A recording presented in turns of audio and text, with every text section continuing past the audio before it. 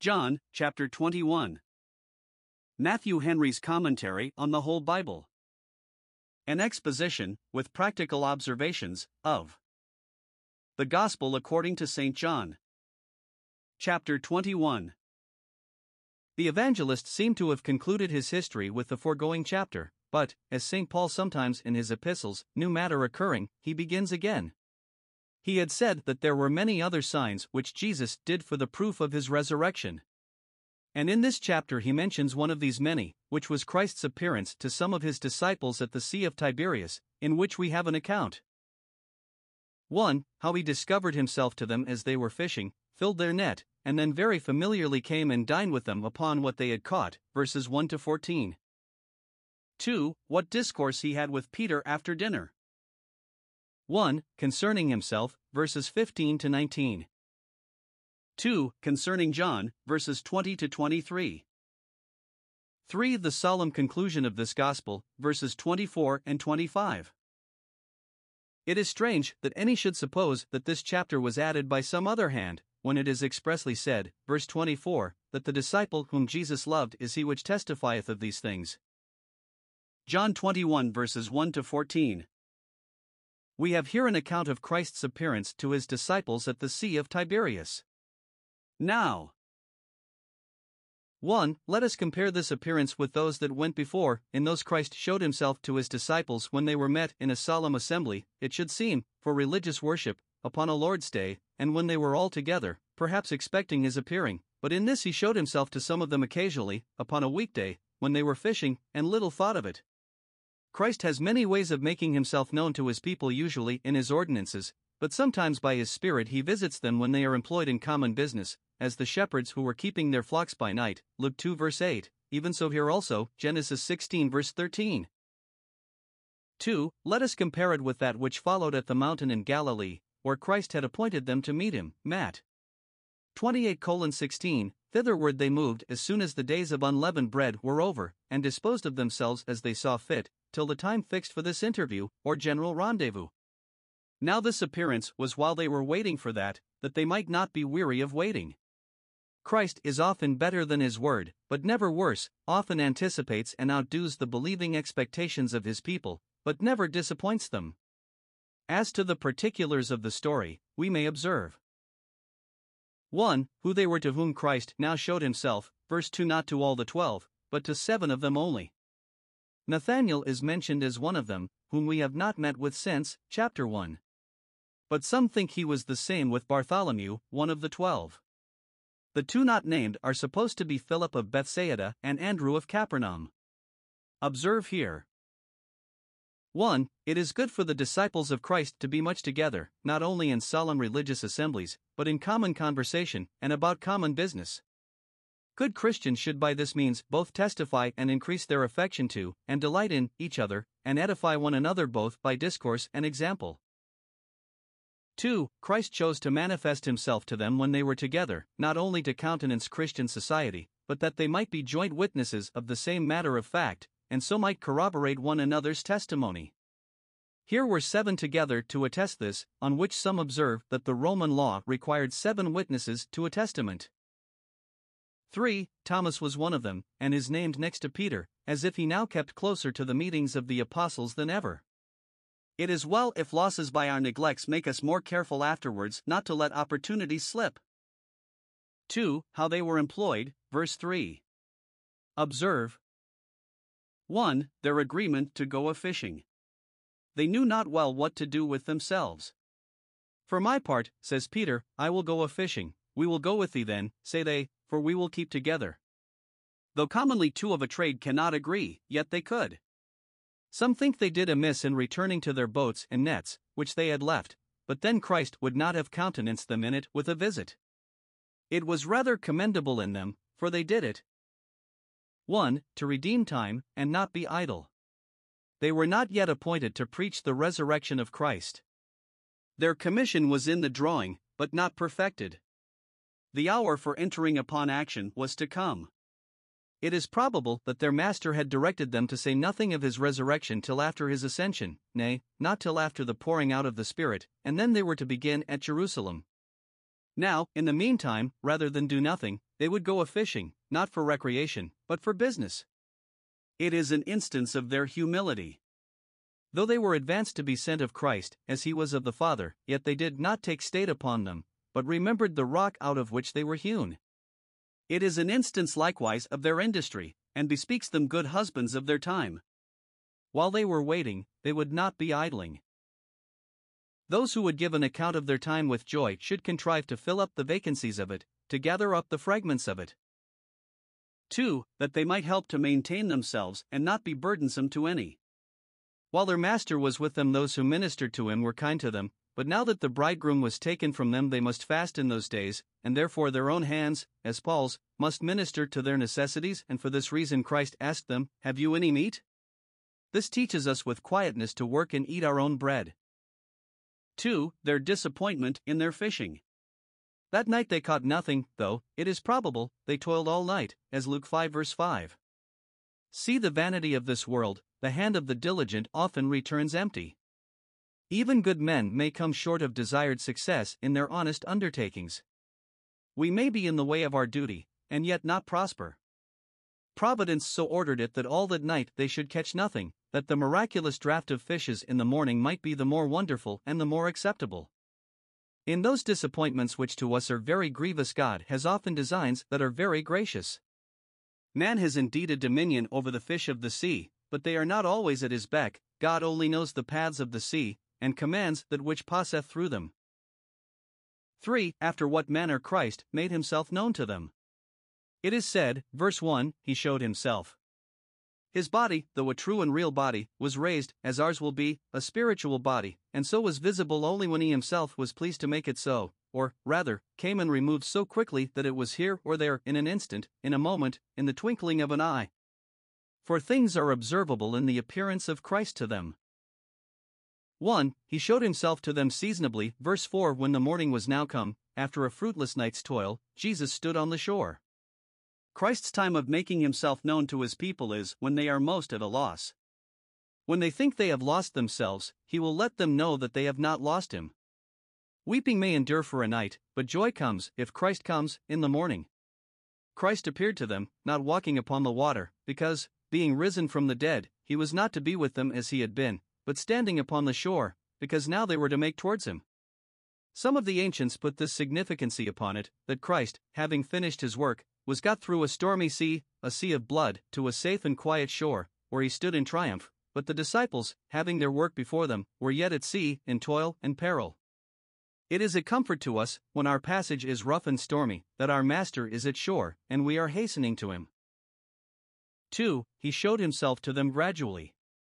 The disciples, though they had been intimately acquainted with him, knew not, all at once, that it was Jesus. Little expecting to see him there, and not looking intently upon him, they took him for some common person waiting the arrival of their boat, to buy their fish. Note, Christ is often nearer to us than we think he is, and so we shall find afterwards, to our comfort. 3. He showed himself to them by an instance of his pity, verse 5. He called to them, "Children, lads, have you any meat? Have you caught any fish?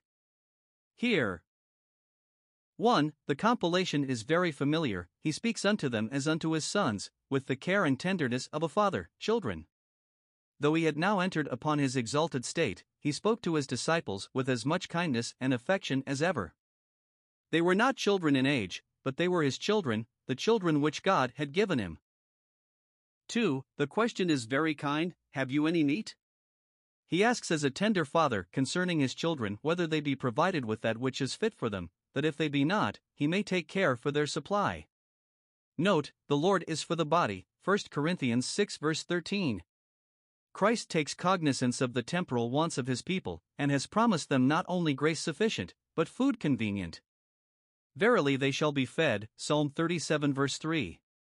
Christ looks into the cottages of the poor, and asks, "Children, have you any meat?"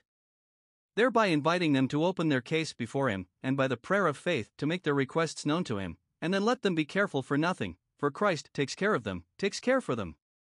Christ has herein set us an example of compassionate concern for our brethren. There are many poor householders disabled for labor, or disappointed in it, that are reduced to straits, whom the rich should inquire after thus, "Have you any meat?" For the most necessitous are commonly the least clamorous. To this question the disciples gave a short answer, and, some think, with an air of discontent and peevishness. They said, no, not giving him any such friendly and respectful title as he had given them. So short do the best come in their returns of love to the Lord Jesus. Christ put the question to them, not because he did not know their wants, but because he would know them from them.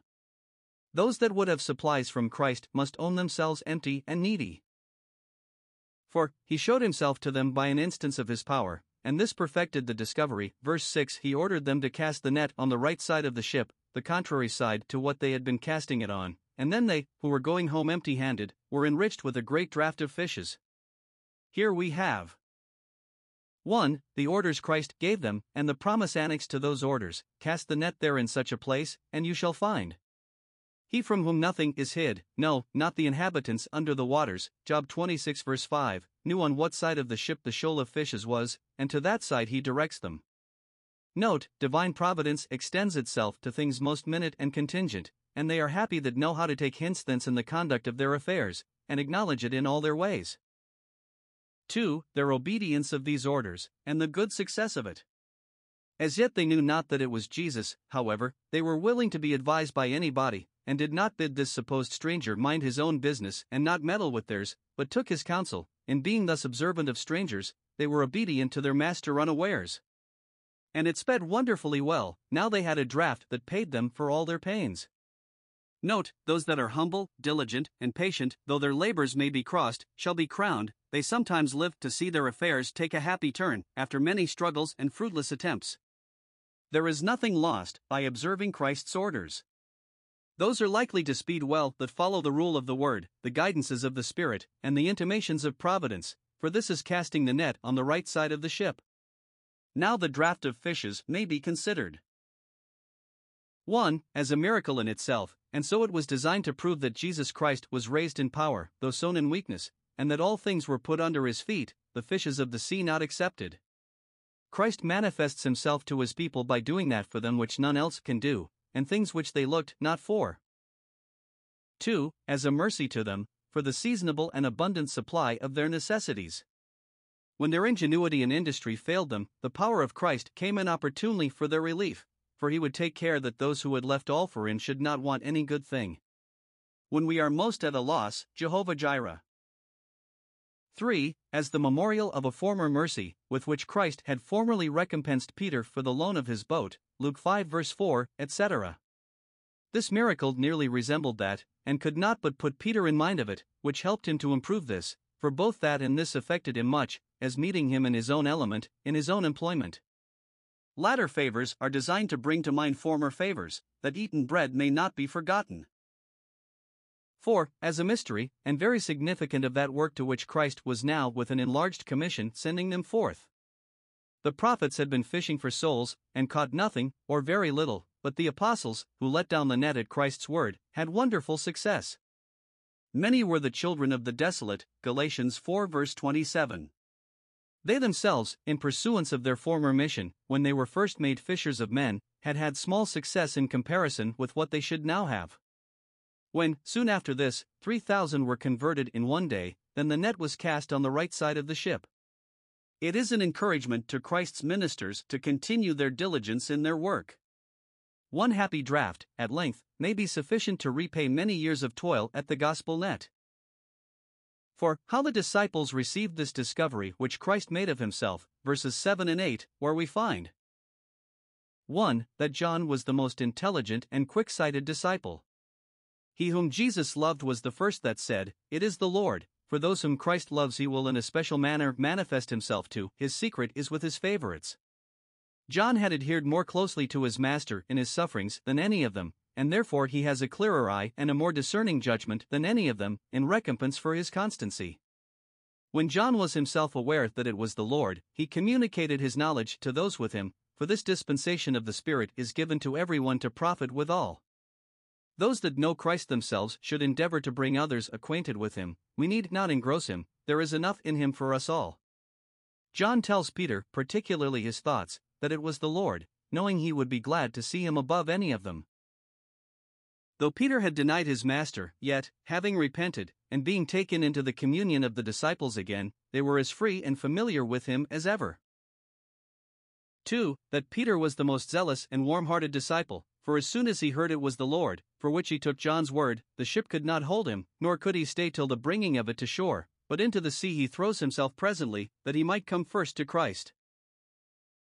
1. He showed his respect to Christ by girding his fisher's coat about him, that he might appear before his master in the best clothes he had, and to rudely rush into his presence, stripped as he was to his waistcoat and drawers, because the work he was about was toilsome, and he was resolved to take pains in it. Perhaps the fisher's coat was made of leather, or oilcloth, and would keep out wet, and he girded to him that he might make the best of his way through the water to Christ, as he used to do after his nets, when he was intent upon his fishing. 2. He showed the strength of his affection to Christ, and his earnest desire to be with him, by casting himself into the sea, and either wading or swimming to shore, to come to him. When he walked upon the water to Christ, Matthew 14 verses 28 and 29, it was said, he came down out of the ship deliberately, but here it is said, he cast himself into the sea with precipitation, sink or swim, he would show his goodwill and aim to be with Jesus. If Christ suffer me, thinks he, to drown, and come short of him, it is but what I deserve for denying him. Peter had had much forgiven, and made it appear he loved much by his willingness to run hazards, and undergo hardships, to come to him. Those that have been with Jesus will be willing to swim through a stormy sea, a sea of blood, to come to him. And it is a laudable contention amongst Christ's disciples to strive who shall be first with him.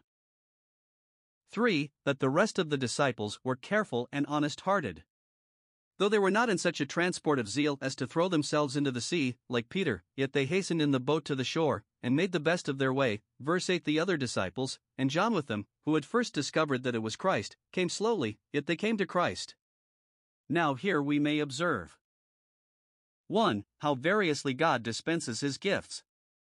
Some excel, as Peter and John, are very eminent in gifts and graces, and are thereby distinguished from their brethren. Others are but ordinary disciples, that mind their duty, and are faithful to him, but do nothing to make themselves remarkable, and yet both the one and the other, the eminent and the obscure, shall sit down together with Christ in glory, nay, and perhaps the last shall be first. Of those that do excel, some, like John, are eminently contemplative, have great gifts of knowledge, and serve the church with them. Others, like Peter, are eminently active and courageous, are strong, and do exploits, and are thus very serviceable to their generation. Some are useful as the church's eyes, others as the church's hands, and all for the good of the body. 2. What a great deal of difference there may be between some good people and others in the way of their honoring Christ, and yet both accepted of him. Some serve Christ more in acts of devotion and extraordinary expressions of a religious zeal, and they do well, to the Lord they do it. Peter ought not to be censured for casting himself into the sea, but commended for his zeal and the strength of his affection, and so must those be who, in love to Christ, quit the world, with Mary, to sit at his feet. But others serve Christ more in the affairs of the world. They continue in that ship, drag the net, and bring the fish to shore, as the other disciples here, and such ought not to be censured as worldly, for they, in their place, are as truly serving Christ as the other, even in serving tables. If all the disciples had done as Peter did, what had become of their fish and their nets? And yet if Peter had done as they did, we had wanted this instance of holy zeal. Christ was well pleased with both, and so must we be. 3. That there are several ways of bringing Christ's disciples to shore to him from off the sea of this world. Some are brought to him by a violent death, as the martyrs who threw themselves into the sea in their zeal for Christ. Others are brought to him by a natural death, dragging the net, which is less terrible, but both meet at length on the safe and quiet shore with Christ. 5. What entertainment the Lord Jesus gave them when they came ashore. 1. He had provision ready for them. When they came to land, wet and cold, weary and hungry, they found a good fire there to warm them and dry them, and fish and bread, competent provision for a good meal. 1. We need not be curious in inquiring whence this fire, and fish, and bread, came, any more than whence the meat came which the ravens brought to Elijah. He that could multiply the loaves and fishes that were could make new ones if he pleased, or turn stones into bread, or send his angels to fetch it, where he knew it was to be had. It is uncertain whether this provision was made ready in the open air, or in some fisher's cabin or hut upon the shore, but here was nothing stately or delicate. We should be content with mean things, for Christ was 2. We may be comforted in this instance of Christ's care of his disciples. He has wherewith to supply all our wants, and knows what things we have need of. He kindly provided for those fishermen, when they came weary from their work, for verily those shall be fed who trust in the Lord and do good. It is encouraging to Christ's ministers, whom he hath made fishers of men, that they may depend upon him who employs them to provide for them, and if they should miss of encouragement in this world, should be reduced as Paul was to hunger, and thirst, and fastings often, let them content themselves with what they have here. They have better things in reserve, and shall eat and drink with Christ at his table in his kingdom. Luke 22 verse 30. A while ago, the disciples had entertained Christ with a broiled fish, Luke 24 verse 42, and now, as a friend, he returned their kindness, and entertained them with one, nay, in the draught of fishes, he repaid them more than 100-fold. 2. He called for some of that which they had caught, and they produced it, verses 10 and 11. Observe here. 1. The command Christ gave them to bring their draught of fish to shore. Bring of the fish hither, which you have now caught, and let us have some of them, not as if he needed it, and could not make up a dinner for them without it, but 1. He would have them eat the labor of their hands, Psalm 128 verse 2. What is got by God's blessing on our own industry and honest labor, if withal God give us power to eat of it, and enjoy good in our labor, hath a peculiar sweetness in it. It is said of the slothful man that he roasteth not that which he took in hunting, he cannot find in his heart to dress what he has been at the pains to take, Proverbs 12 verse 27. But Christ would hereby teach us to use what we have. 2. He would have them taste the gifts of his miraculous bounty, that they might be witnesses both of his power and of his goodness. The benefits Christ bestows upon us are not to be buried and laid up, but to be used and laid out. 3. He would give a specimen of the spiritual entertainment he has for all believers, which, in this respect, is most free and familiar, that he sups with them, and they with him, their graces are pleasing to him, and his comforts are so to them, what he works in them he accepts from them.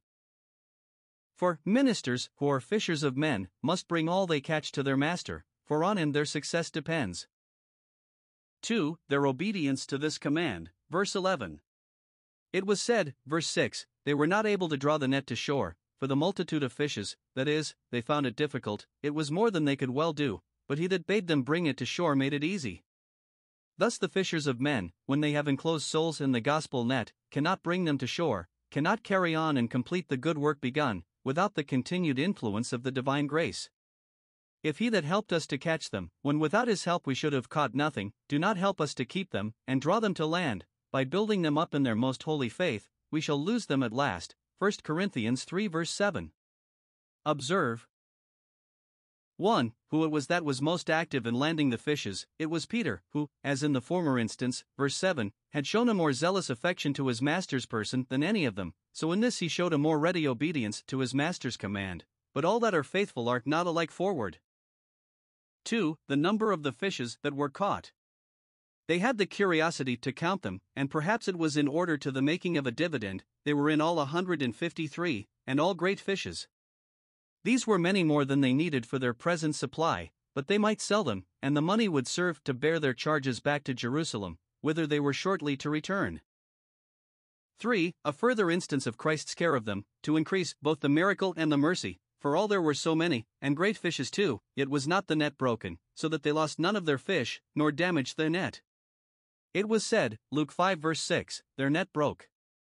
Perhaps this was a borrowed net, for they had long since left their own, and, if so, Christ would teach us to take care of what we have borrowed, as much as if it were our own. It was well that their net did not break, for they had not now the leisure they had formerly had to mend their nets. The net of the gospel has enclosed multitudes, 3,000 in one day, and yet is not broken. It is still as mighty as ever to bring souls to God. 3. He invited them to dinner. Observing them to keep their distance, and that they were afraid to ask him, "Who art thou?" Because they knew it was their Lord, he called to them very familiarly, "Come and dine." 1. See here how free Christ was with his disciples. He treated them as friends. He did not say, "Come and wait, come and attend me," but "Come and dine," not "Go dine by yourselves," as servants are appointed to do, but "Come and dine with me." This kind invitation may be alluded to illustrate 1. The call Christ gives his disciples into communion with him in grace here. All things are now ready, come and dine. Christ is a feast, come, dine upon him, his flesh is meat indeed, his blood drink indeed. Christ is a friend, come, dine with him, he will bid you welcome, Canticles 5:1. 2. The call he will give into the fruition of him in glory hereafter, come, ye blessed of my Father, come, and sit down with Abraham, and Isaac, and Jacob. Christ has wherewithal to dine all his friends and followers, there is room and provision enough for them all. 2. See how reverent the disciples were before Christ. They were somewhat shy of using the freedom he invited them to, and, by his courting them to their meat, it should seem that they stood pausing. Being to eat with a ruler, such a ruler, they considered diligently what is before them. None of them durst ask him, Who art thou? Either. 1. Because they would not be so bold with him. Though perhaps he appeared now in something of a disguise at first, as to the two disciples when their eyes were holden that they should not know him, yet they had very good reason to think it was he, and could be no other. Or 2. Because they would not so far betray their own folly. When he had given them this instance of his power and goodness, they must be stupid indeed if they questioned whether it was he or no. When God, in his providence, has given us sensible proofs of his care for our bodies, and has given us, in his grace, manifest proofs of his good will to our souls, and good work upon them, we should be ashamed of our distrusts, and not dare to question that which he has left us no room to question. Groundless doubts must be stifled, and not started. For, he carved for them, as the master of the feast, verse 13. Observing them to be still shy and timorous, he comes, and takes bread himself, and gives them, some to each of them, and fish likewise.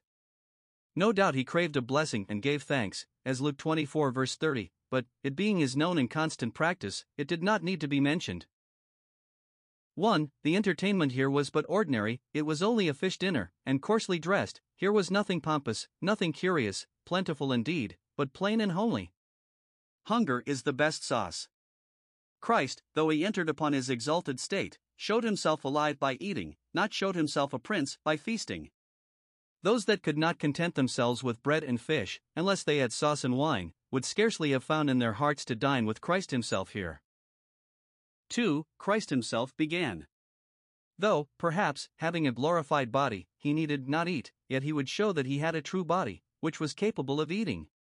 The apostles produced this as one proof of his resurrection, that they had eaten and drank with him, Acts 10 verse 41. 3. He gave the meat about to all his guests.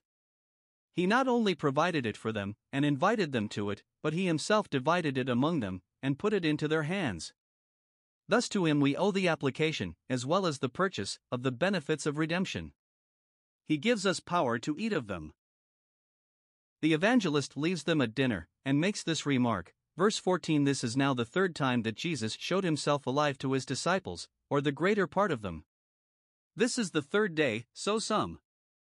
On the day he rose he appeared 5 times, the second day was that day 7 night, and this was the third. Or this was his third appearance to any considerable number of his disciples together, though he had appeared to Mary, to the women, to the 2 disciples, and to Cephas, yet he had but twice before this appeared to any company of them together. This is taken notice of. 1. For confirming the truth of his resurrection, the vision was doubled, was trebled, for the thing was certain. Those who believed not the first sign would be brought to believe the voice of the latter signs. 2. As an instance of Christ's continued kindness to his disciples, once, and again, and a third time, he visited them. It is good to keep account of Christ's gracious visits, for he keeps account of them, and they will be remembered against us if we walk unworthily of them, as they were against Solomon, when he was reminded that the Lord God of Israel had appeared unto him twice. This is now the third. Have we made a due improvement of the first and second? See 2 Corinthians 12 verse 14. This is the third, perhaps it may be the last. John 21 verses 15 to 19. We have here Christ's discourse with Peter after dinner, so much of it as relates to himself, in which 1. He examines his love to him, and gives him a charge concerning his flock, verses 15 to 17. Observe. 1. When Christ entered into this discourse with Peter, it was after they had dined, they had all eaten, and were filled, and, it is probable, were entertained with such edifying discourse as our Lord Jesus used to make his table talk. Christ foresaw that what he had to say to Peter would give him some uneasiness, and therefore would not say it till they had dined, because he would not spoil his dinner. Peter was conscious to himself that he had incurred his master's displeasure, and could expect no other than to be upbraided with his treachery and ingratitude. Was this thy kindness to thy friend? Did not I tell thee what a coward thou wouldest prove? Nay, he might justly expect to be struck out of the roll of the disciples, and to be expelled the sacred college. Twice, if not thrice, he had seen his master since his resurrection, and he said not a word to him of it. We may suppose Peter full of doubts upon what terms he stood with his master, sometimes hoping the best, because he had received favor from him in common with the rest, yet not without some fears, lest the chiding would come at last that would pay for all. But now, at length, his master put him out of his pain, said what he had to say to him, and confirmed him in his place as an apostle.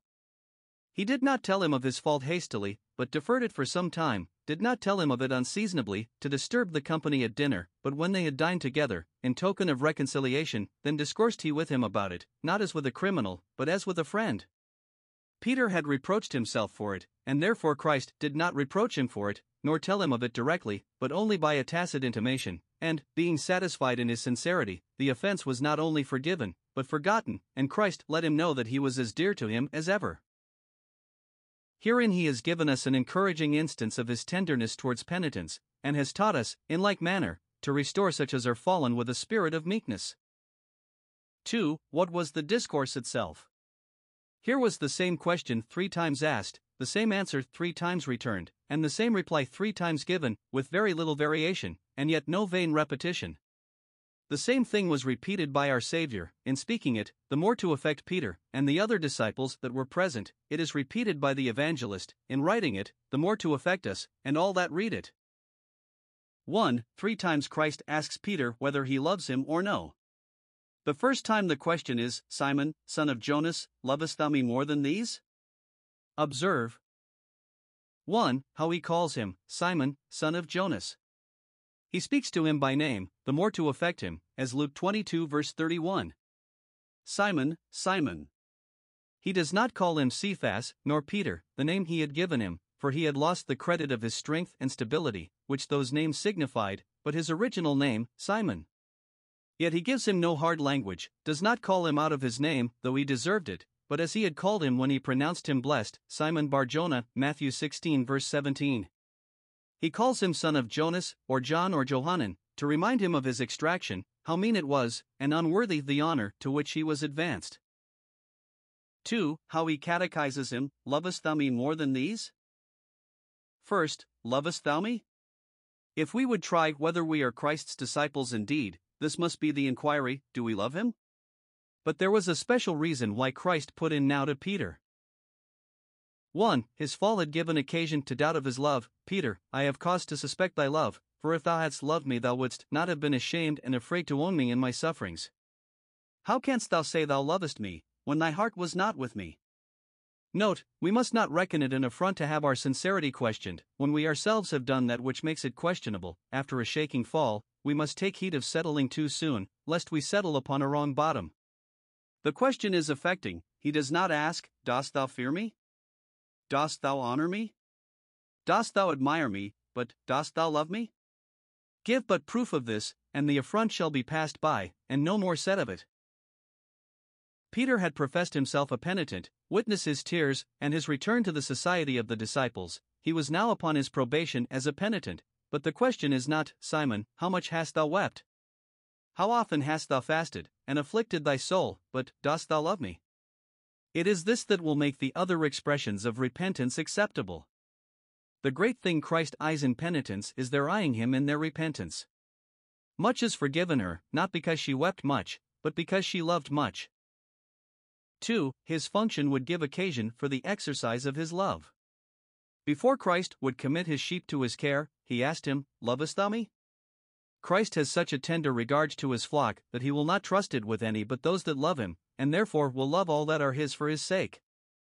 Those that do not truly love Christ will never truly love the souls of men, or will naturally care for their state as they should, nor will that minister love his work that does not love his master. Nothing but the love of Christ will constrain ministers to go cheerfully through the difficulties and discouragements they meet with in their work, 2 Corinthians 5 verses 13 and 14. But this love will make their work easy, and them in good earnest in it. Secondly, lovest thou me more than these? Plion tuto n. 1. Lovest thou me more than thou lovest these, more than thou lovest these persons?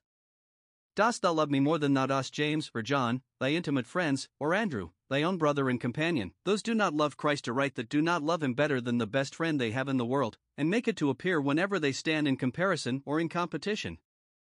Or, more than thou lovest these things, these boats and nets more than all the pleasure of fishing, which some make a recreation of more than the gain of fishing, which others make a calling of. Those only love Christ indeed that love him better than all the delights of sense and all the profits of this world. Lovest thou me more than thou lovest these occupations thou art now employed in?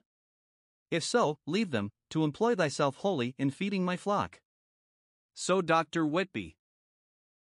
2. Lovest thou me more than these love me, more than any of the rest of the disciples love me?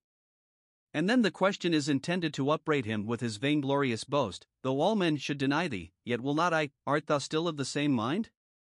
Or, to intimate to him that he had now more reason to love him than any of them had, for more had been forgiven to him than to any of them, as much as his sin in denying Christ was greater than theirs in forsaking him. Tell me therefore which of them will love him most. Luke 7 verse 42. Note, we should all study to excel in our love to Christ. It is no breach of the peace to strive which shall love Christ best, nor any breach of good manners to go before others in this love. Thirdly, the second and third time that Christ put this question. 1. He left out the comparison more than these, because Peter, in his answer, modestly left it out, not willing to compare himself with his brethren, much less to prefer himself before them. Though we cannot say, we love Christ more than others do, yet we shall be accepted if we can say, we love him indeed. 2. In the last he altered the word, as it is in the original. In the first two inquiries, the original word is agape me. Dost thou retain a kindness for me? In answer to which Peter uses another word, more emphatic, philo se, I love thee dearly. In putting the question the last time, Christ uses that word, and dost thou indeed love me dearly? 2. 3 times Peter returns the same answer to Christ, yeah, Lord, thou knowest that I love thee. Observe. 1. Peter does not pretend to love Christ more than the rest of the disciples did. He is now ashamed of that rash word of his, though all men deny thee, yet will not I, and he had reason to be ashamed of it. Note, though we must aim to be better than others, yet we must, in lowliness of mind, esteem others better than ourselves, for we know more evil of ourselves than we do of any of our brethren. 2. Yet he professes again and again that he loves Christ, yeah, Lord, surely I love thee, I were unworthy to live if I did not. He had a high esteem and value for him, a grateful sense of his kindness, and was entirely devoted to his honor and interest. His desire was towards him, as one he was undone without, and his delight in him, as one he should be unspeakably happy in. This amounts to a profession of repentance for his sin, for it grieves us to have affronted one we love, and to a promise of adherence to him for the future. Lord, I love thee, and will never leave thee. Christ prayed that his faith might not fail, Luke 22 verse 32, and, because his faith did not fail, his love did not, for faith will work by love. Peter had forfeited his claim of relation to Christ. He was now to be readmitted, upon his repentance. Christ puts his trial upon this issue, dost thou love me? And Peter joins issue upon it, Lord, I love thee. Note, those who can truly say, through grace, that they love Jesus Christ, may take the comfort of their interest in him, notwithstanding their daily infirmities. 3. He appeals to Christ himself for the proof of it, thou knowest that I love thee, and the third time yet more emphatically, thou knowest all things, thou knowest that I love thee. He does not vouch his fellow disciples to witness for him they might be deceived in him, nor does he think his own word might be taken the credit of that was destroyed already, but he calls Christ himself to witness. First, Peter was sure that Christ knew all things, and particularly that he knew the heart, and was a discerner of the thoughts and intents of it, chapter 16 verse 30. Secondly, Peter was satisfied of this, that Christ, who knew all things, knew the sincerity of his love to him, and would be ready to attest it in his favor. It is a terror to a hypocrite to think that Christ knows all things, for the divine omniscience will be a witness against him. But it is a comfort to a sincere Christian that he has that to appeal to, my witness is in heaven, my record is on high. Christ knows us better than we know ourselves. Though we know not our own uprightness, he knows it. For, he was grieved when Christ asked him the third time, Lovest thou me? Verse 17. First, because it put him in mind of his threefold denial of Christ, and was plainly designed to do so, and when he thought thereon he wept. Every remembrance of past sins, even pardoned sins, renews the sorrow of a true penitent. Thou shalt be ashamed, when I am pacified towards thee. Secondly, because it put him in fear lest his master foresaw some further miscarriage of his, which would be as great a contradiction to this profession of love to him as the former was. Surely, thinks Peter, my master would not thus put me upon the rack if he did not see some cause for it. What would become of me if I should be again tempted? Godly sorrow works carefulness and fear, 2 Corinthians 7 verse 11. 3 times Christ committed the care of his flock to Peter, feed my lambs, feed my sheep, feed my sheep. 1. Those whom Christ committed to Peter's care were his lambs and his sheep. The church of Christ is his flock, which he hath purchased with his own blood, Acts 20 verse 28, and he is the chief shepherd of it. In this flock some are lambs, young and tender and weak, others are sheep, grown to some strength and maturity. The shepherd here takes care of both, and of the lambs first, for upon all occasions he showed a particular tenderness for them. He gathers the lambs in his arms, and carries them in his bosom. Isaiah 40 verse 11. 2. The charge he gives him concerning them is to feed them. The word used in verses 15 and 17 is bask, which strictly signifies to give them food, but the word used in verse 16 is poimen, which signifies more largely to do all the offices of a shepherd to them, feed the lambs with that which is proper for them, and the sheep likewise with food convenient. The lost sheep of the house of Israel, seek and feed them, and the other sheep also which are not of this fold. Note, it is the duty of all Christ's ministers to feed his lambs and sheep. Feed them, that is, teach them, for the doctrine of the gospel is spiritual food. Feed them, that is, lead them to the green pastures, presiding in their religious assemblies, and ministering all the ordinances to them. Feed them by personal application to their respective state and case, not only lay meat before them, but feed those with it that are willful and will not, or weak and cannot feed themselves. When Christ ascended on high, he gave pastors, left his flock with those that loved him, and would take care of them for his sake. 3. But why did he give this charge particularly to Peter? Ask the advocates for the Pope's supremacy, and they will tell you that Christ hereby designed to give to Peter, and therefore to his successors, and therefore to the bishops of Rome, an absolute dominion and headship over the whole Christian church, as if a charge to serve the sheep gave a power to lord it over all the shepherds, whereas, it is plain, Peter himself never claimed such a power, nor did the other disciples ever own it in him. This charge given to Peter to preach the gospel is by a strange artifice made to support the usurpation of his pretended successors, that fleece the sheep, and, instead of feeding them, feed upon them. But the particular application to Peter here was designed. First, to restore him to his apostleship, now that he repented of his abjuration of it, and to renew his commission, both for his own satisfaction and for the satisfaction of his brethren. A commission given to one convicted of a crime is supposed to amount to a pardon, no doubt. This commission given to Peter was an evidence that Christ was reconciled to him, else he would never have reposed such a confidence in him. Of some that have deceived us we say, though we forgive them, we will never trust them, but Christ, when he forgave Peter, trusted him with the most valuable treasure he had on earth. Secondly, it was designed to quicken him to a diligent discharge of his office as an apostle. Peter was a man of a bold and zealous spirit, always forward to speak and act, and, lest he should be tempted to take upon him the directing of the shepherds, he is charged to feed the sheep, as he himself charges all the presbyters to do, and not to lord it over God's heritage, 1 Peter 5 verses 2 and 3. If he will be doing, let him do this, and pretend no further. Thirdly, what Christ said to him he said to all his disciples. He charged them all, not only to be fishers of men, though that was said to Peter, Luke 5 verse 10, by the conversion of sinners, but feeders of the flock, by the edification of saints. 2. Christ, having thus appointed Peter his doing work, next appoints him his suffering work. Having confirmed to him the honor of an apostle, he now tells him of further preferment designed him the honor of a martyr. Observe 1. How his martyrdom is foretold, verse 18. Thou shalt stretch forth thy hands, being compelled to it, and another shall gird thee, as a prisoner that is pinioned, and carry thee whither naturally thou wouldest not. 1. He prefaces the notice he gives to Peter of his sufferings with a solemn asseveration, Verily, verily, I say unto thee. It was not spoken of as a thing probable, which perhaps might happen, but as a thing certain, I say it to thee. Others, perhaps, will say to thee, As thou didst to me, this shall not be unto thee, but I say it shall. As Christ foresaw all his own sufferings, so he foresaw the sufferings of all his followers, and foretold them, though not in particular, as to Peter, yet in general, that they must take up their cross. Having charged him to feed his sheep, he bids him not to expect ease and honor in it, but trouble and persecution, and to suffer ill for doing well. 2. He foretells particularly that he should die a violent death, by the hands of an executioner. The stretching out of his hands, some think, points at the manner of his death by crucifying, and the tradition of the ancients, if we may rely upon that, informs us that Peter was crucified at Rome under Nero, AD 68, or, as others say, 79. Others think it points at the bonds and imprisonments which those are hampered with that are sentenced to death.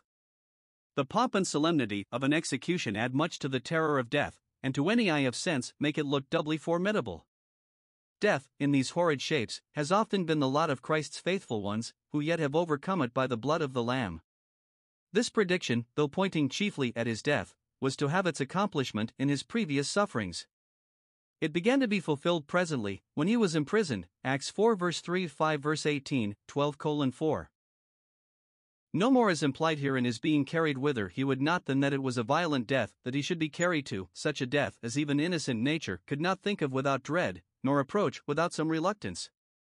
He that puts on the Christian does not put off the man. Christ himself prayed against the bitter cup. A natural aversion to pain and death is well reconcilable with a holy submission to the will of God in both. Blessed Paul, though longing to be unloaded, owns he cannot desire to be unclothed, 2 Corinthians 5 verse 4. 3. He compares this with his former liberty. Time was when thou knewest not any of these hardships, thou girdest thyself, and walkedst whither thou wouldest.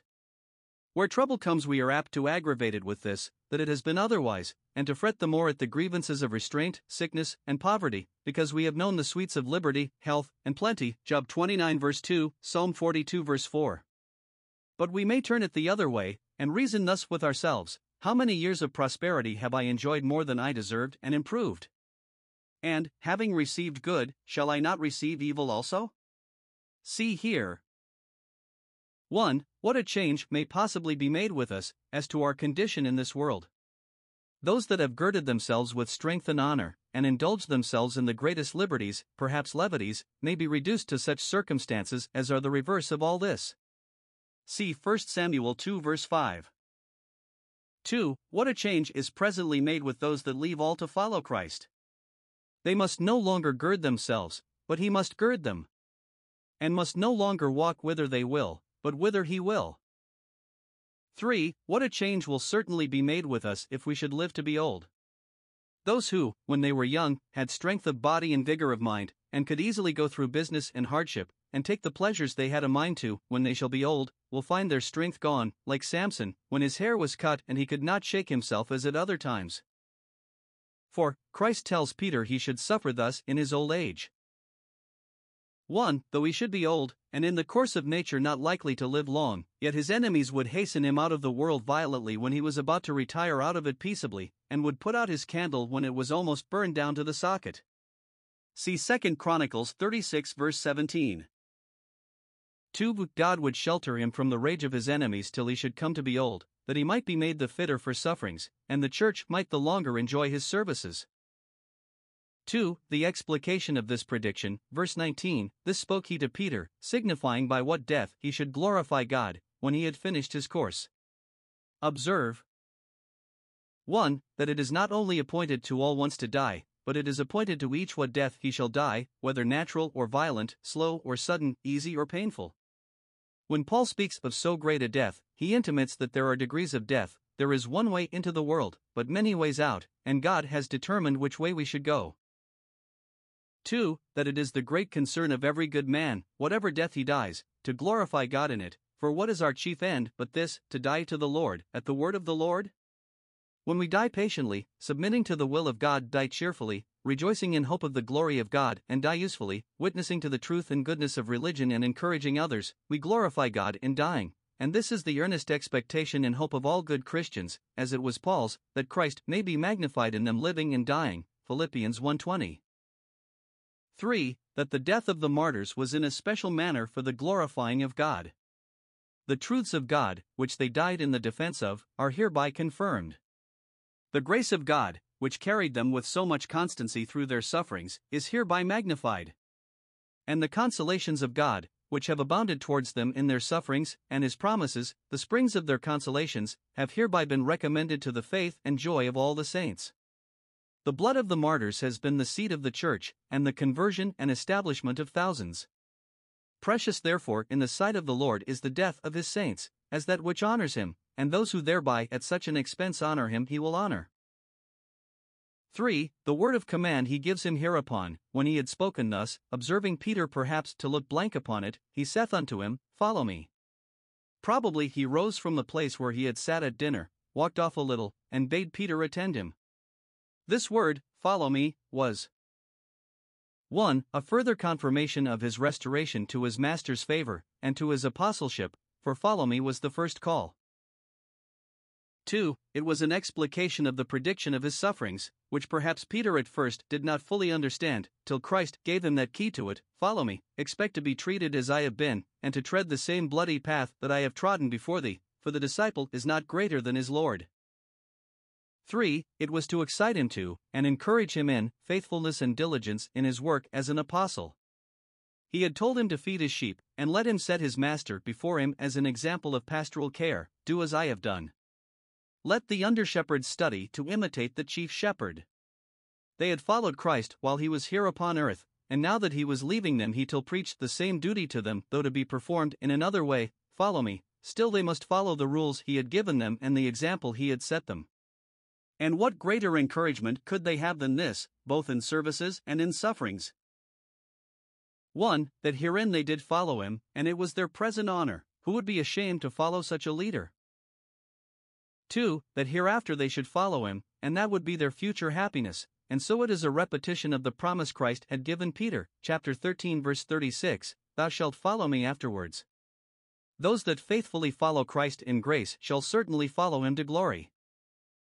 John 21 verses 20 to 25. In these verses, we have 1. The conference Christ had with Peter concerning John, the beloved disciple, in which we have 1. The eye Peter cast upon him, verse 20. Peter, in obedience to his master's orders, followed him, and turning about, pleased with the honors his master now did him, he sees the disciple whom Jesus loved following likewise. Observe here 1. How John is described.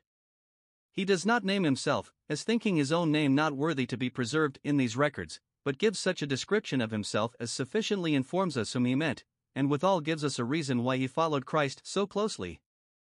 He was the disciple whom Jesus loved, for whom He had a particular kindness above the rest, and therefore you cannot blame him for coveting to be as much as possible within hearing of Christ's gracious words during those few precious minutes with which Christ favored His disciples. It is probable that mention in here made of John's having leaned on Jesus' breast and his inquiring concerning the traitor, which he did at the instigation of Peter, chapter 13 verse 24, as a reason why Peter made the following inquiry concerning him, to repay him for the former kindness. Then John was in the favorite's place, lying in Christ's bosom, and he improved the opportunity to oblige Peter. And now that Peter was in the favorite's place, called to take a walk with Christ, he thought himself bound in gratitude to put such a question for John as he thought would oblige him, we all being desirous to know things to come. Note, as we have interest at the throne of grace, we should improve it for the benefit of one another. Those that help us by their prayers at one time should be helped by us with ours at another time. This is the communion of saints.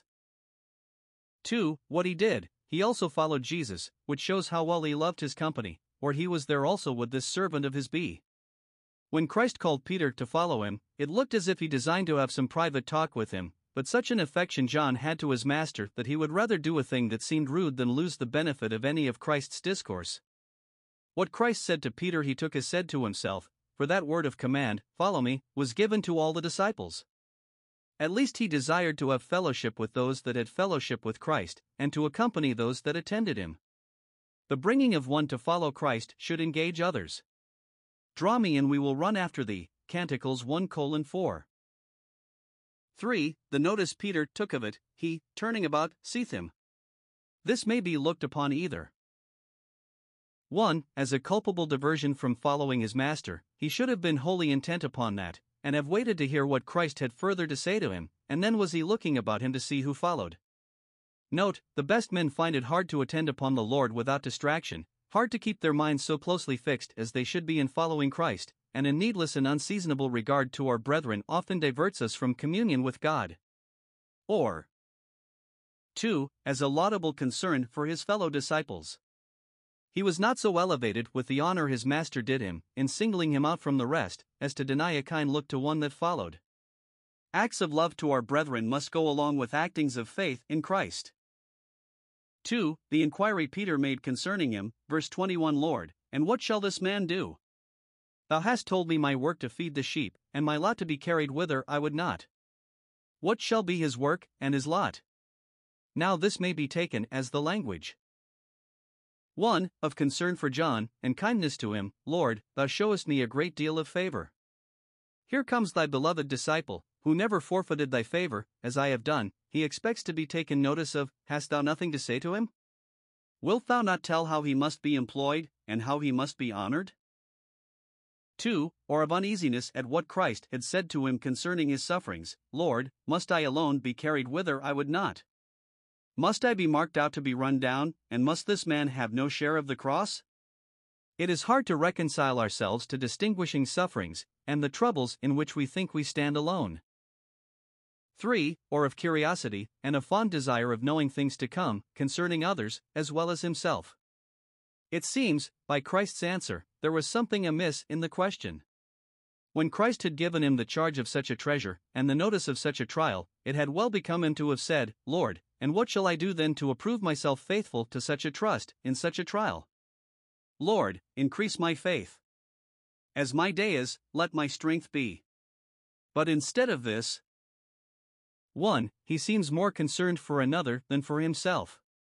So apt are we to be busy in other men's matters, but negligent in the concerns of our own souls, quick-sighted abroad, but dim-sighted at home, judging others, and prognosticating what they will do, when we have enough to do to prove our own work, and understand our own way. 2. He seems more concerned about events than about duty. John was younger than Peter, and, in the course of nature, likely to survive him. Lord, says he, what time shall he be reserved for? Whereas, if God by his grace enable us to persevere to the end, and finish well, and get safely to heaven, we need not ask, what shall be the lot of those that shall come after us? Is it not well if peace and truth be in my days? Scripture predictions must be eyed for the directing of our consciences, not the satisfying of our curiosity. 3. Christ's reply to this inquiry, verse 22, If I will that he tarry till I come, and do not suffer as thou must, what is that to thee? Mind thou thy own duty, the present duty, follow thou me. 1. There seems to be here an intimation of Christ's purpose concerning John, in two things. 1. That he should not die a violent death, like Peter, but should tarry till Christ himself came by a natural death to fetch him to himself. The most credible of the ancient historians tell us that John was the only one of all the 12 that did not actually die a martyr. He was often in jeopardy, in bonds and banishments, but at length died in his bed in a good old age. Note: First, at death Christ comes to us to call us to account, and it concerns us to be ready for his coming. Secondly, though Christ calls out some of his disciples to resist unto blood, yet not all. Though the crown of martyrdom is bright and glorious, yet the beloved disciple comes short of it. 2. That he should not die till after Christ's coming to destroy Jerusalem, so some understand his tarrying till Christ comes. All the other apostles died before that destruction, but John survived it many years. God wisely so ordered it that one of the apostles should live so long as to close up the canon of the New Testament, which John did solemnly, Revelation 22 verse 18, and to obviate the design of the enemy that sowed tares even before the servants fell asleep. John lived to confront Ebion, and Cerinthus, and other heretics, who rose betimes, speaking perverse things. 2. Others think that it is only a rebuke to Peter's curiosity, and that his tarrying till Christ's second coming is only the supposition of an absurdity. Wherefore askest thou after that which is foreign and secret? Suppose I should design that John should never die, what does that concern thee? It is nothing to thee, when or where, or how, John must die. I have told thee how thou must die for thy part, it is enough for thee to know that, follow thou me. Note, it is the will of Christ that his disciples should mind their own present duty, and not be curious in their inquiries about future events, concerning either themselves or others. 1. There are many things we are apt to be solicitous about that are nothing to us. Other people's characters are nothing to us, it is out of our line to judge them, Romans 14 verse 4. Whatsoever they are, saith Paul, it makes no matter to me. Other people's affairs are nothing to us to intermeddle in, we must quietly work, and mind our own business. Many nice and curious questions are put by the scribes and disputers of this world concerning the counsels of God, and the state of the invisible world, concerning which we may say, what is this to us? What do you think will become of such and such? Is a common question, which may easily be answered with another, what is that to me? To his own master he stands or falls. What is it to us to know the times and the seasons? Secret things belong not to us. 2. The great thing that is all in all to us is duty, and not event, for duty is ours, events are God's our own duty, and not another's, for everyone shall bear his own burden our present duty, and not the duty of the time to come, for sufficient to the day shall be the directions thereof. A good man's steps are ordered by the Lord, Psalm 37 verse 23, he is guided step by step. Now all our duty is summed up in this one of following Christ. We must attend his motions, and accommodate ourselves to them, follow him to do him honor, as the servant his master, we must walk in the way in which he walked, and aim to be where he is. And, if we will closely attend to the duty of following Christ, we shall find neither heart nor time to meddle with it which does not belong to us. For, the mistake which arose from this saying of Christ, that disciple should not die, but abide with the church to the end of time, together with the suppressing of this motion by a repetition of Christ's words, verse 23. Observe here. 1. The easy rise of a mistake in the church by misconstruing the sayings of Christ, and turning his supposition to a position. Because John must not die a martyr, they conclude he must not die at all. 1. They were inclined to expect it because they could not choose but desire it. Quod volumus facile crediamus, we easily believe what we wish to be true. For John to abide in the flesh when the rest were gone, and to continue in the world till Christ's second coming, they think, will be a great blessing to the church, which in every age might have recourse to him as an oracle. When they must lose Christ's bodily presence, they hope they shall have that of his beloved disciple, as if that must supply the want of his, forgetting that the blessed Spirit, the Comforter, was to do that. Note, we are apt to dote too much on men and means, instruments and external helps, and to think we are happy if we may but have them always with us, whereas God will change his workmen, and yet carry on his work, that the excellency of the power may be of God, and not of men. There is no need of immortal ministers to be the guides of the church, while it is under the conduct of an eternal Spirit. 2. Perhaps they were confirmed in their expectations when they now found that John survived all the rest of the apostles. Because he lived long, they were ready to think he should live always, whereas that which waxeth old is ready to vanish away, Hebrews 8 verse 13. 3. However, it took rise from a saying of Christ's, misunderstood, and then made a saying of the church. Hence learn, first, the uncertainty of human tradition, and the folly of building our faith upon it. Here was a tradition, an apostolical tradition, a saying that went abroad among the brethren. It was early, it was common, it was public, and yet it was false. How little then are those unwritten traditions to be relied upon which the Council of Trent hath decreed to be received with a veneration and pious affection equal to that which is owing to the Holy Scripture. Here was a traditional exposition of Scripture. No new saying of Christ's advanced, but only a construction put by the brethren upon what he did really say, and yet it was a misconstruction. Let the Scripture be its own interpreter and explain itself, as it is in a great measure its own evidence and proves itself, for it is light. Secondly, the aptness of men to misinterpret the sayings of Christ. The grossest errors have sometimes shrouded themselves under the umbrage of incontestable truths, and the Scriptures themselves have been wrested by the unlearned and unstable. We must not think it strange if we hear the sayings of Christ misinterpreted, quoted to patronize the errors of Antichrist, and the impudent doctrine of transubstantiation, for instance, pretending to build upon that blessed word of Christ, "This is my body." 2. The easy rectifying of such mistakes, by adhering to the word of Christ and abiding by that. So the evangelist here corrects and controls that saying among the brethren, by repeating the very words of Christ. He did not say that the disciple should not die. Let us not say so then, but he said, If I will that he tarry till I come, what is that to thee? He said so, and no more. Add thou not unto his words. Let the words of Christ speak for themselves, and let no sense be put upon them but what is genuine and natural, and in that let us agree.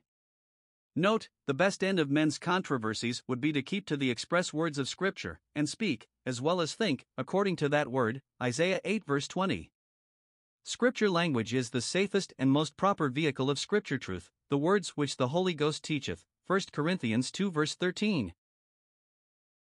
As the Scripture itself, duly attended to, is the best weapon wherewith to wound all dangerous errors, and therefore deists, Socinians, Papists, and enthusiasts do all they can to derogate the authority of Scripture, so the Scripture itself, humbly subscribed to, is the best weapon salve to heal the wounds that are made by different modes of expression concerning the same truths. Those that cannot agree in the same logic and metaphysics, and the propriety of the same terms of air, and the application of them, may yet agree in the same Scripture terms, and then may agree to love one another. 2. We have here the conclusion of this gospel, and with it of the evangelical story, verse 24-25. This evangelist ends not so abruptly as the other three did, but with a sort of cadency. 1. This gospel concludes with an account of the author or penman of it, connected by a decent transition to that which went before. Verse 24. This is the disciple which testifies of these things to the present age, and wrote these things for the benefit of posterity, even this same that Peter and his master had that conference about in the foregoing verses. John the Apostle. Observe here. 1. Those who wrote the history of Christ were not ashamed to put their names to it. John here does in effect subscribe his name. As we are sure who was the author of the first 5 books of the Old Testament, which were the foundation of that revelation, so we are sure who were the penmen of the 4 Gospels and the Acts, the Pentateuch of the New Testament. The record of Christ's life and death is not the report of we know not who, but was drawn up by men of known integrity, who were ready not only to depose it upon oath, but, which was more, to seal it with their blood. 2. Those who wrote the history of Christ wrote upon their own knowledge, not by hearsay, but what they themselves were eye and ear witnesses of. The penman of this history was a disciple, a beloved disciple, one that had leaned on Christ's breast, that had himself heard his sermons and conferences, had seen his miracles, and the proofs of his resurrection. This is he who testifies what he was well assured of. 3. Those who wrote the history of Christ, as they testified what they had seen, so they wrote what they had first testified. It was published by word of mouth, with the greatest assurance, before it was committed to writing. They testified it in the pulpit, testified it at the bar, solemnly averred it, steadfastly avowed it, not as travelers give an account of their travels, to entertain the company, but as witnesses upon oath give account of what they know in a matter of consequence, with the utmost caution and exactness, to found a verdict upon. What they wrote as an affidavit, which they would abide by. Their writings are standing testimonies to the world of the truth of Christ's doctrine, and will be testimonies either for us or against us according as we do or do not receive it. For it was graciously appointed, for the support and benefit of the Church, that the history of Christ should be put into writing, that it might with the greater fullness and certainty spread to every place, and last through every age. 2. It concludes with an attestation of the truth of what had been here related. We know that his testimony is true. This may be taken either 1. As expressing the common sense of mankind in matters of this nature, which is, that the testimony of one who was an eyewitness, is of unspotted reputation, solemnly deposes what he has seen, and puts it into writing for the greater certainty, is an unexceptionable evidence. We know, that is, all the world knows, that the testimony of such a one is valid, and the common faith of mankind requires us to give credit to it, unless we can disprove it, and in other cases verdict and judgment are given upon such testimonies. The truth of the gospel comes confirmed by all the evidence we can rationally desire or expect in a thing of this nature. The matter of fact, that Jesus did preach such doctrines, and work such miracles, and rise from the dead, is proved, beyond contradiction, by such evidence as is always admitted in other cases, and therefore to the satisfaction of all that are impartial, and then let the doctrine recommend itself, and let the miracles prove it to be of God. Or 2. As expressing the satisfaction of the churches at that time concerning the truth of what is here related.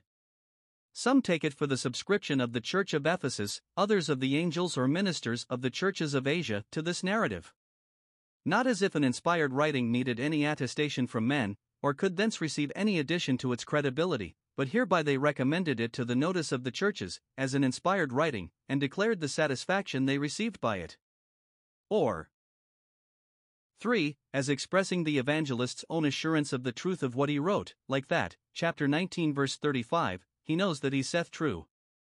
He speaks of himself in the plural number, we know, not for majesty sake, but for modesty sake, as 1 John 1 verse 1, that which we have seen, and 2 Peter 1 verse 16. Note, the evangelists themselves were entirely satisfied of the truth of what they have testified and transmitted to us.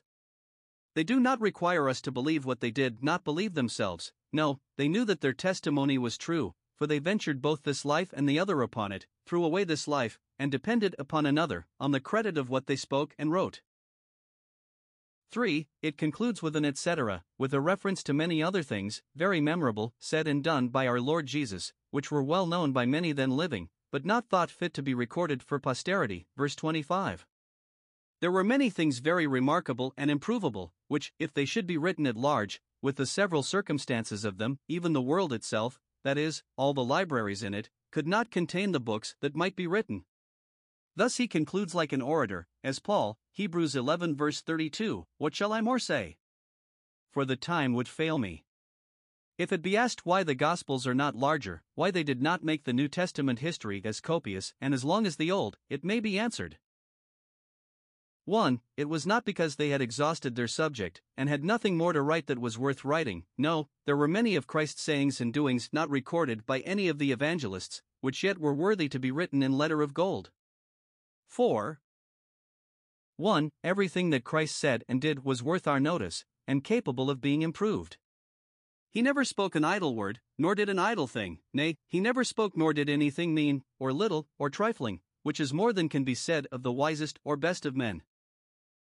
2. His miracles were many, very many, of many kinds, and the same often repeated, as occasion offered. Though one true miracle might perhaps suffice to prove a divine commission, yet the repetition of the miracles upon a great variety of persons, in a great variety of cases, and before a great variety of witnesses, helped very much to prove them true miracles. Every new miracle rendered the report of the former the more credible, and the multitude of them renders the whole report incontestable. 3. The evangelists upon several occasions give general accounts of Christ's preaching and miracles, inclusive of many particulars, as Matt. For 23, 24, 935, 11:1, 14:14, 36, 15:30, 19:2, and many others. When we speak of Christ, we have a copious subject before us, the reality exceeds the report, and, after all, the one half is not told us. St. Paul quotes one of Christ's sayings, which is not recorded by any of the evangelists, Acts 20 verse 35, and doubtless there were many more. All his sayings were apophthegms. 2. But it was for these 3 reasons. 1. Because it was not needful to write more. This is implied here. There were many other things, which were not written because there was no occasion for writing them. What is written is a sufficient revelation of the doctrine of Christ and the proof of it, and the rest was but to the same purport. Those that argue from this against the sufficiency of the Scripture as the rule of our faith and practice, and for the necessity of unwritten traditions, ought to show what there is in the traditions they pretend to be perfective of the written word. We are sure there is that which is contrary to it, and therefore reject them. By these therefore let us be admonished, for of making many books there is no end. Ecclesiastes 12 verse 12. If we do not believe and improve what is written, neither should we if there had been much more. 2. It was not possible to write all. It was possible for the Spirit to indite all, but morally impossible for the penman to pen all. The world could not contain the books. It is a hyperbole common enough and justifiable, when no more is intended than this, that it would fill a vast and incredible number of volumes. It would be such a large and overgrown history as never was, such as would jostle out all other writings, and leave us no room for them. What volumes would be filled with Christ's prayers, had we the record of all those he made, when he continued all night in prayer to God, without any vain repetitions? Much more if all his sermons and conferences were particularly related, his miracles, his cures, all his labors, all his sufferings, it would have been an endless thing.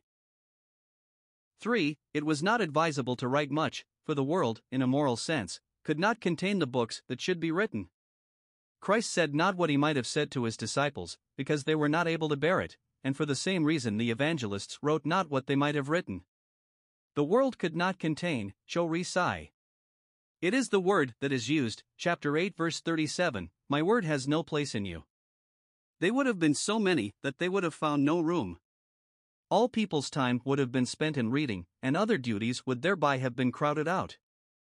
Much is overlooked of what is written, much forgotten, and much made the matter of doubtful disputation. This would have been the case much more if there had been such a world of books of equal authority and necessity as the whole history would have swelled to, especially since it was requisite that what was written should be meditated upon and expounded, which God wisely thought fit to leave room for.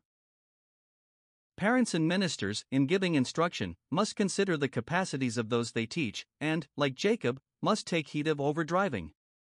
Let us be thankful for the books that are written, and not prize them the less for their plainness and brevity, but diligently improve what God has thought fit to reveal, and long to be above, where our capacities shall be so elevated and enlarged that there will be no danger of their being overloaded. The evangelist, concluding with Amen, thereby sets to his seal, and let us set to ours an Amen of faith, subscribing to the gospel, that it is true, all true, and an Amen of satisfaction in what is written, as able to make us wise to salvation. Amen, so be it.